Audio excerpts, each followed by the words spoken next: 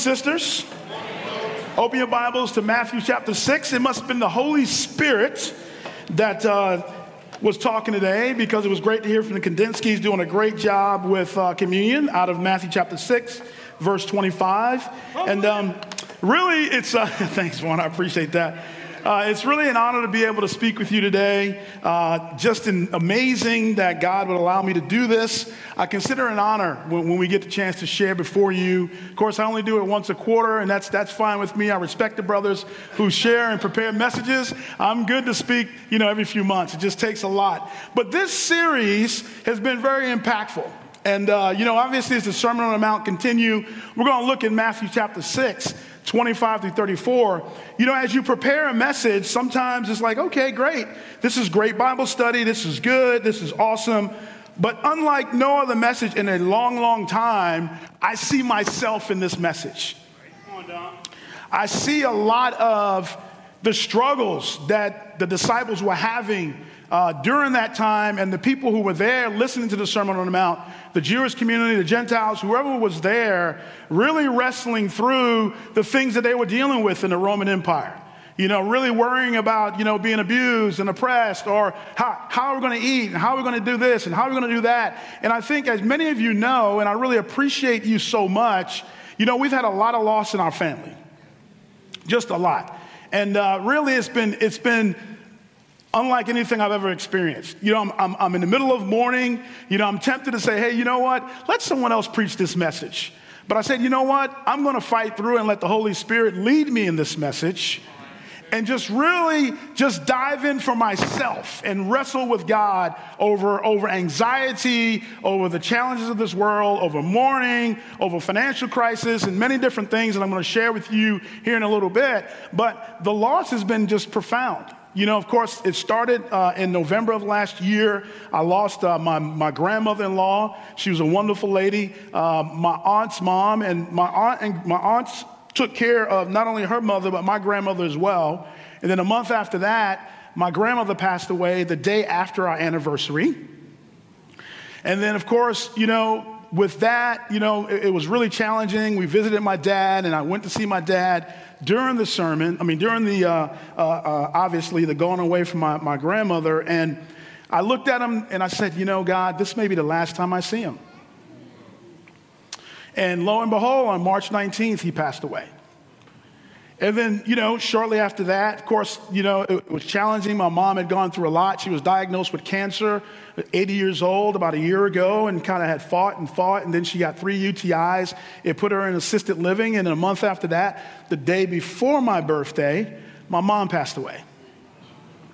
And so, with all of that, it's just been a lot of things to wrestle through, a lot of challenge, a lot of anxiety, a lot of angst, a lot of difficulty. But God is sovereign. God is with you. God holds you up. But, those are cliche statements, right? Those are statements that we would say just to make us feel good. At the end of the day, we do worry and we do get anxious. But before I start, I want to go to God in a word of prayer. Dear Father in heaven, we thank you so much for Jesus. And we thank you, God, that he is our Father in heaven. And we thank you, God, that, he loves us. He appreciates us. Father, that he's with us at all times, God, that he laid it down for us. He laid down his life so that we can have a relationship with you. And Father, as we share these scriptures today from the Sermon on the Mount, God, I know many of us see ourselves in these passages.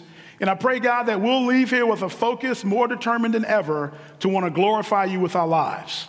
And Father, thank you so much for all that you do. It's in Jesus' name I pray. Amen. Let's look over in Matthew chapter 6, verse 25. I'm going to be looking at the New Living Translation. I'm going to be looking at that. There's some things in this passage that really hits me. This translation I really love, so I'm going to go ahead and read from here. Here's how we're going to do it today. We're not going to put any slides up with scriptures. Okay, you got to get into your devices, get into your Bibles, and open them and flip the pages a little bit, or just click on the device so you can read together. And it may sound a little different because I'm in a different translation. I hope that's not a spiritual sin or anything, right? We're not in the NIV, but I'm going to read this passage, and let's kind of go through it. In Matthew chapter 6, verse 25, it says, "That is why I tell you not to worry about everyday life. Whether you have enough food and drink or enough clothes to wear, isn't life more than food? and your body more than clothing. Look at the birds. They don't plant or harvest or store food in barns, for your heavenly Father feeds them. And aren't you far more valuable to him than they are? Can all your worries add a single moment to your life? And why worry about your clothing? Look at the lilies of the fields and how they grow. They don't work or make their clothing. Yet Solomon in all his glory was not dressed as beautifully as they are. And if God cares so wonderfully for wildflowers that are here today and thrown into the fire tomorrow, he will certainly care for you. Why do you have so little faith?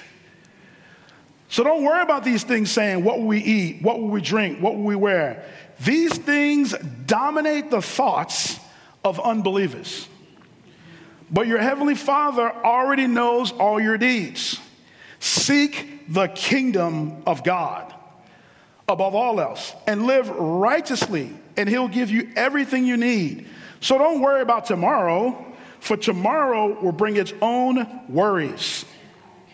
Today's troubles is enough for today. The title of the message is, how should we live? Half-minded or kingdom-focused? You know, when you look at Jesus, Jesus is really challenging their thinking. He's really trying to help them and inspire them, and is helping them, hey guys, look, no matter what happens, and I know life is difficult, I am always with you. You know, it's really interesting, and Diane and I were talking about this, and as I was wrestling with this message, and of course you look at the world today and you do see homelessness, and you do see people in really challenging situations, and you do see us hurting each other as humanity, and you just wonder, God, why are these things going on? Right before coming to church today, I saw a woman in like dirty jeans and pushing a cart, and I'm like, man, I just said a prayer for her.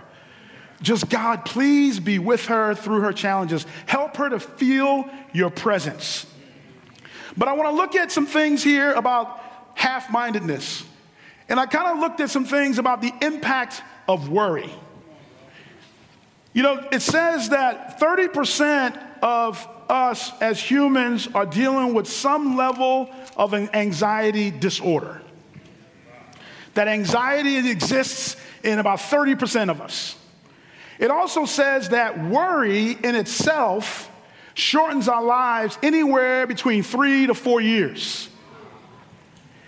They even did a study. This is really interesting. Check this out. Some Harvard guy did this study, and they studied cats and dogs. And they said that 75% of cats and dogs struggle with anxiety. Now, I don't know how that is, if they're sniffing you. I don't know how they do and how they figured it out. Maybe they didn't get their dog food or their cat litter was off. I don't know. But it said 75% of animals struggle with some sort of anxiety. What's interesting here, though, Jesus says the birds don't struggle with anxiety. That they know they're going to take it, God's going to take care of them. What's interesting, we went to dinner on Friday night with a couple, had a great time with the Keens, just great hanging out with Adrian. She's kind of recovering, continue to pray for her. And we were watching, I got distracted, my ADD kicked in, right? I just kind of like, we're talking, look at that bird. You know what I mean? I'm looking, are their legs, can they walk on water? I mean, he was just standing there. And his neck would go out, and then he'd pull his neck back, and he'd look again, and then he'd move a few steps, and then he'd walk, and he would just sit there. It was almost like he was meditating, but he was so calm. The world was going on around him. You know, I'm sure he was feeling the breeze and healing the cars, and had this guy with 4 eyes looking at him like, hey, look at this bird. You know what I mean? I was really enamored with, look at this guy. And he was just totally calm, cool, and collected. You know, that's what Jesus wants us to do. He really literally wants us to lay down in him. Now, when you look at worry, let's look at some definitions here. It says, worry divides the mind. Worry in the Greek means marineo. The M is silent, the second one. It's a compound of 2 Greek words, marizo, to divide, and nous, the mind. That's why you hear scriptures when Paul says, take every thought captive and make it obedient to Christ. Do not conform to the patterns of this world, but be renewed, right, in your mind. so that you're not living a life that's divided.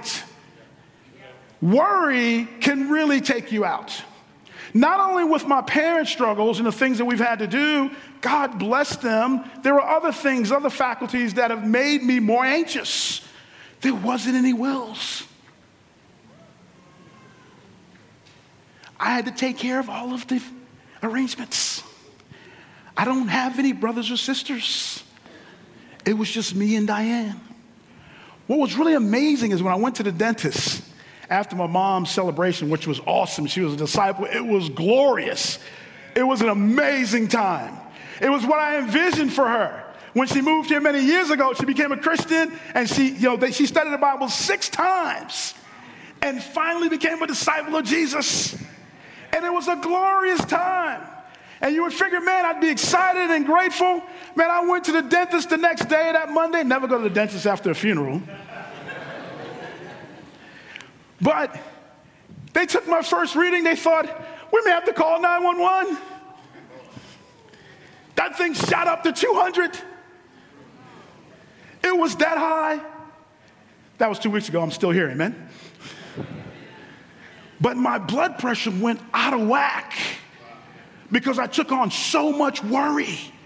And I took on so much of the stress. And then when I come back, of course, the banking system, now I'm trying to get back into work, and I don't have the kind of job that allows me to just go ahead, okay, let me take off. No, I'm on commission. I've been on commission for 20 years. I can't just say, you know what, I'm going to take 2 weeks off. I'll come back. Then I really will not be able to eat. And so now I've got to go back to work, sort of still mourning and still dealing with things. And then I get on a call. In fact, I'm driving to Nashville on Tuesday to figure out how much money we can lend as a bank because there's a banking crisis. The merger that we were supposed to go through with our company in order to get the funds to continue to fund our portfolio, the deal fell through after a year and a half. So now the bank has stopped lending commercial money, and 85% of my business is balance sheet lending. I lend off the balance sheet. So we're going to Tennessee so they can tell us the rates went up sky high. They cut off the product that I'm trying to use for the most part. And I'm figuring, okay, all right, God, amen.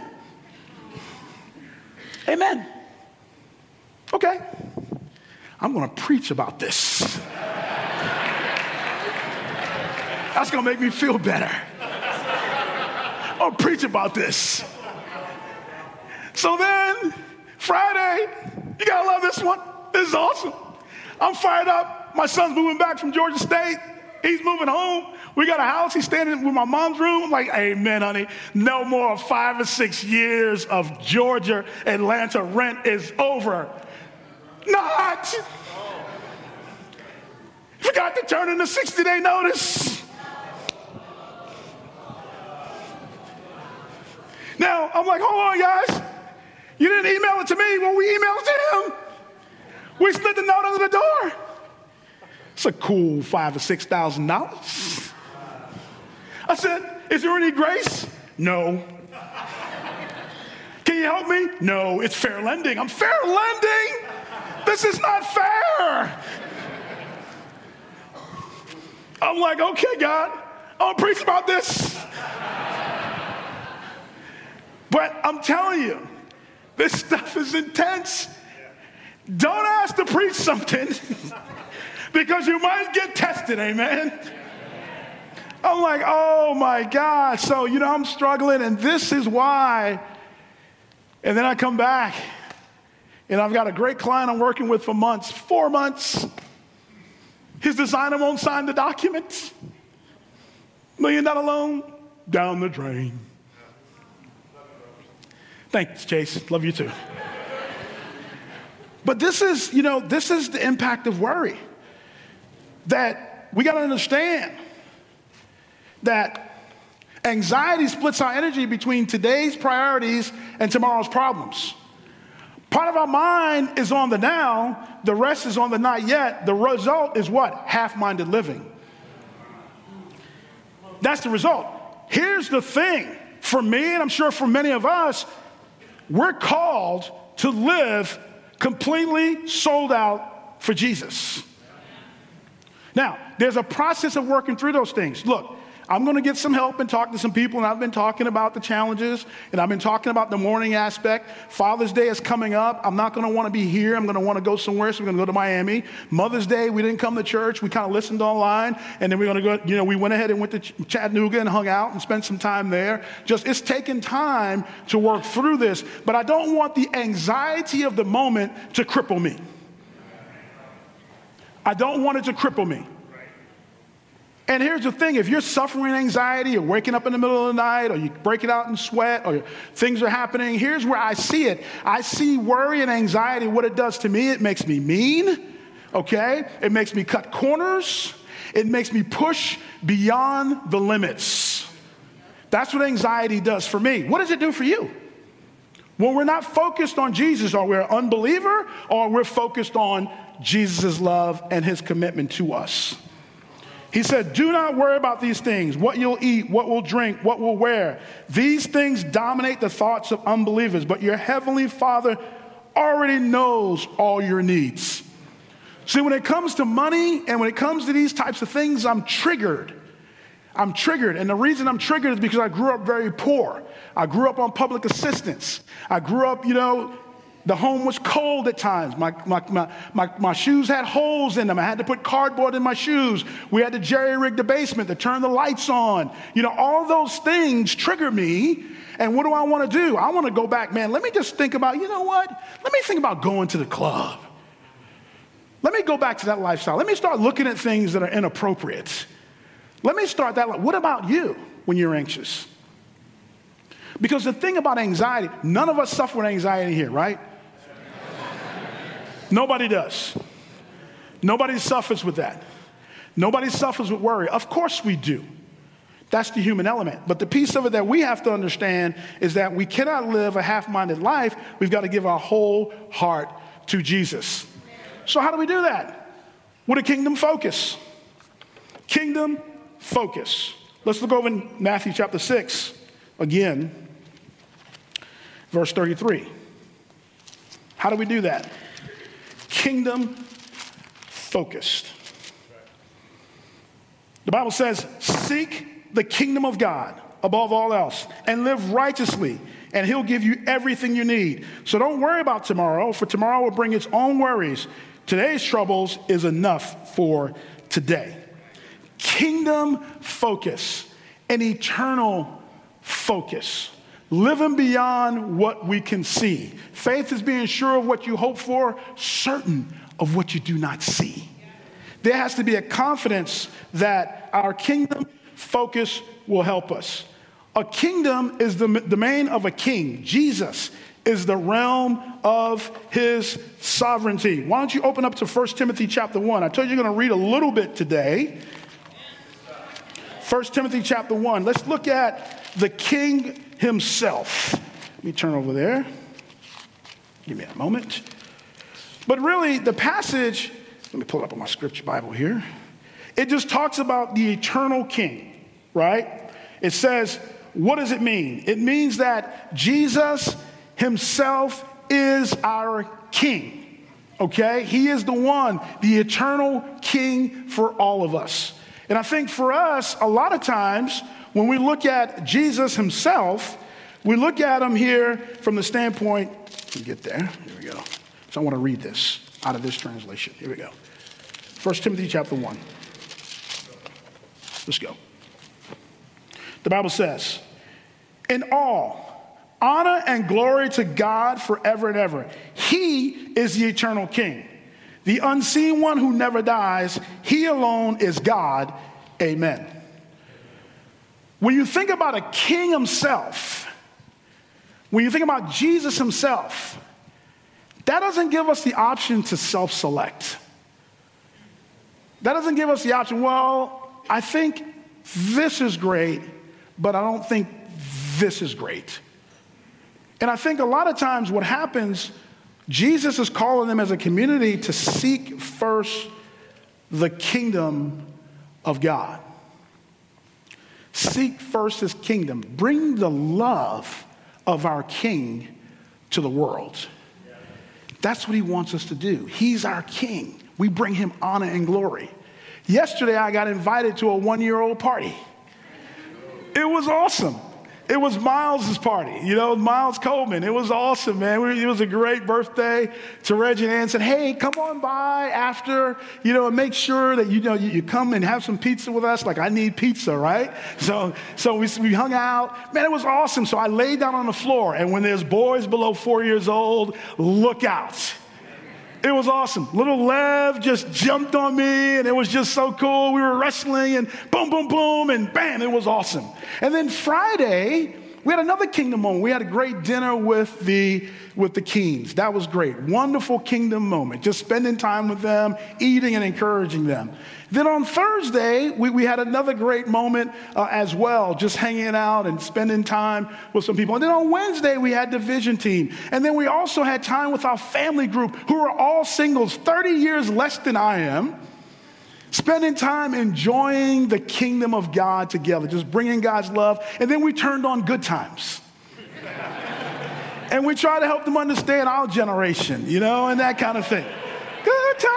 You're going to just go ahead and watch that. But what I'm saying is, it's all about the kingdom of God. I want to hold up a group of people that love the kingdom of God. I love our Thrive core leadership group. Give them a round of applause, amen? They're awesome. When people say, hey, we don't have a singles ministry, it's probably because you're just not coming. Because beginning of the pandemic, we've been having events with this Thrive core leadership group, helping us with the kingdom of God. Just bringing the love of the singles. Janika, Sarah, Shonda, Katie, Linda, Bryce, Alex Fry, and then of course Ryan Brown was there, Zechariah, Sabrina, Jacqueline. They were there as well, just helping us to bring a sense of love for singles and the kingdom of God. So what we've decided to do with the singles, one thing is, our sister Lynn said, hey, listen, let's try to do this for kingdom focus. The singles want to meet together. It might be good to do a midweek together. Well, we talked as a core leadership group and said, you know what, we're not going to do that. We're going to do something different because as we talked with the communities, it was too difficult, right, to do it because it was so much in our rhythm, our church rhythm, we couldn't do it, right? But here's what we did. We said, okay, we're going to do this. Every Sunday, once a month, not every Sunday, but at the beginning of the month, for each Sunday, at the beginning of the month, we're going to have a single service. The first Sunday of every month, we're going to have a single service. That way, and you know what time? 4 o'clock. Why? Your community will not be interrupted. You can serve in the children's ministry. You can sing and worship together. And so we can seek first the kingdom and come together as a singles group. Then we said, oh, well, wait a minute. Hold on a second. The older singles are feeling like, man, they're not a part of things as much, or what's the needs that we can meet. And we said, okay, great. So Diane got on a call last week and said, great, this is what we're going to do. We're going to have a 50 and older singles meetup and greet. Not only for North River, but for the entire Atlanta church. So we're going to do that for the entire Atlanta church. So singles from all over the church. And then we said, well, wait a minute, hold on a second. So last year, we want the singles to feel really encouraged. So last year, we scheduled our first singles retreat with the Chattanooga church. And we had 200 and 225 singles that met up, not only from the Southeast, but they came in from New York and California, the Midwest, all over the country. They congregated in Chattanooga. So now we're planning our second annual singles retreat. And the goal now is 300 people to come to be a part of that. So we're trying to bring singles that are valued, that are important to God, to help them be a part of God's kingdom and feel the love. If you look at me, I'm not single. I'm 58 and old. But I love to see singles have a kingdom focus because that's where I was converted. I'm still mourning. In fact, the day after my mom's funeral, Diane and I was there at the single service sharing. to fight, to keep a kingdom focus. As part of the Thrive ministry, it's also part of the young marrieds. We want the young marrieds to be engaged. So the Dunns and the Jacobs last year, about a year and a half ago, created something called Marriage One-on-One with Diane and I. And we wanted to have all of them as a part of, hey, we want the young marrieds to feel like their needs can be met. And so we had amazing couples share, like the Kandinskys, the Hickmans, the Broyles, and all of these folks. And we said, once a month, we want you guys to hear from some people that can help your marriages go great in the kingdom of God. Well, it started out great. The Jacobs were traveling. They were kind of all over the country, and they still were engaged in the process. Well, it started great, but we had to suspend it because people weren't showing up. So I kind of want us to understand a kingdom focus at some level takes sacrifice. It takes Luke 9 type stuff. Denying yourself, taking up your cross daily. Somebody may or may not like this sermon. Somebody's going to say something about it. I'm willing to put myself out there to share the gospel with you so that you can seek first the kingdom of God. I think that's so important that we don't need to identify, and Jeff Sutton said something really profound last week that I really appreciate. He said, there's not a 50 and older ministry. We know there are needs that need to be met. We're not dismissing that. And there's not a Yo Pro ministry. We know there are needs that need to be met. We're not dismissing that. But in the first century, they were all there. They were devoted to the fellowship. That is a core foundational truth of someone who seeks the kingdom. It is being devoted to the word, it's being devoted to one another, and it's being devoted to Jesus. Jesus motivates us. Speakers come and go. Speakers will die. One thing about what's happened to me in the last few months, I'm more in touch with my mortality now. You know, the spot helps me a little bit up there, but I'm more in touch overall. One day I'm going to be gone. We got to keep this thing going. And the only way we keep it going is being committed to Jesus. Amen? He says, seek first the kingdom of God and his righteousness. The next thing it talks about, the second part of that, is a Greek word called dikasune. I apologize if I pronounce it wrong. It's intrinsically associated with the concept of justice.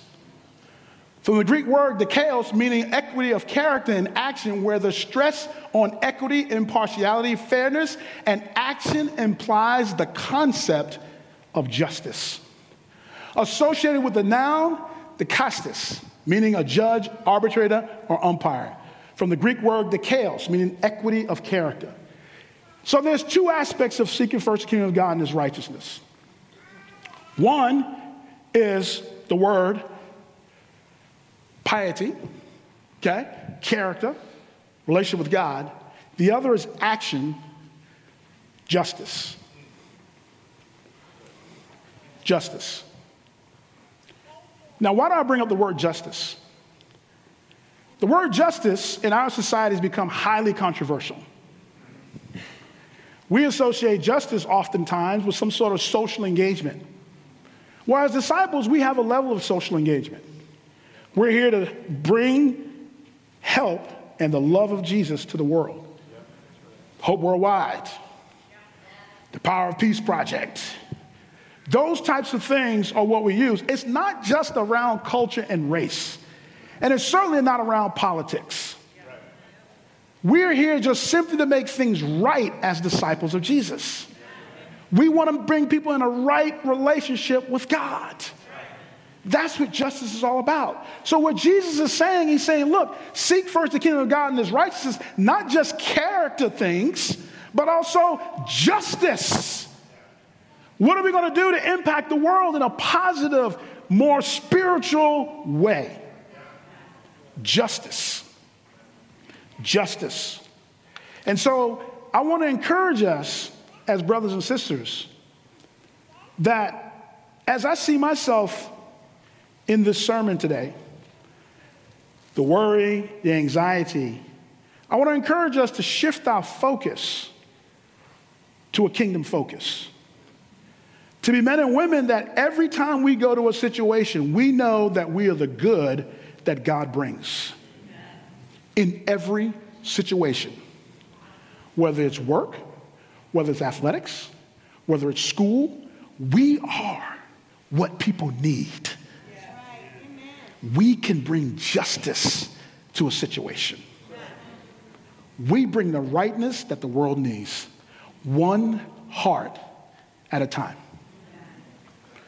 So please, don't associate justice with the political environment. Don't associate justice with a group. Associate justice with Jesus and the kingdom of God. That's how we need to think about that word, and we don't need to be afraid of the word. Jesus said it 3 times from Matthew 5:1 to Matthew 5:1 through 20. He said it 1 through 20. Matthew 5, he said it 3 times. He specifically said, when he says hunger and thirst for righteousness, he's not talking about moral character. He's talking about not only moral character, but how we can impact the world. What difference can we bring to the world? I want to look at one other passage here. Before I do that, we have an amazing culture and humility group that also tries to impact things from a cultural level. We also are doing a talk up in the Lighthouse afterwards for those with New to North River. I didn't bring the book up. Crossing the Line, Kingdom, Race, and Kingdom. Crossing the Line is a discussion we're going to have here afterwards for New to North River. If you're there, we sent you something online to do that. And it's all about, the Culture Humility Group is all about bringing recognition. It's all about helping people feel like they can be seen. It's all about helping people know that Jesus loves them. It was amazing to hear our brother Ethan share last week that he's really proud of his heritage because of disciples in the kingdom of God. Disciples who don't look like him, loved him and brought kingdom to his life to help him with that. Let's look over in Revelation chapter 7. As we close, I want to share this. I'm negative 223. Michelle, I'm almost done. I promise. After this, I saw a crowd too great to count from every nation and tribe, and people and language, standing in front of the throne and before the Lamb. They were clothed in white robes and held palm branches in their hand, and they were shouting with a great roar, "Salvation comes from our God who sits on the throne and from the Lamb." And all the angels were standing around the throne and around the elders and the 4 living beings, and they fell before the throne with their faces to the ground and worshiped God. They sang, "Amen. Blessing and glory and wisdom and thanksgiving and honor and power and strength belong to our God forever and ever. Amen." We love you guys. Thank you for the opportunity to share, and to God be the glory. Amen.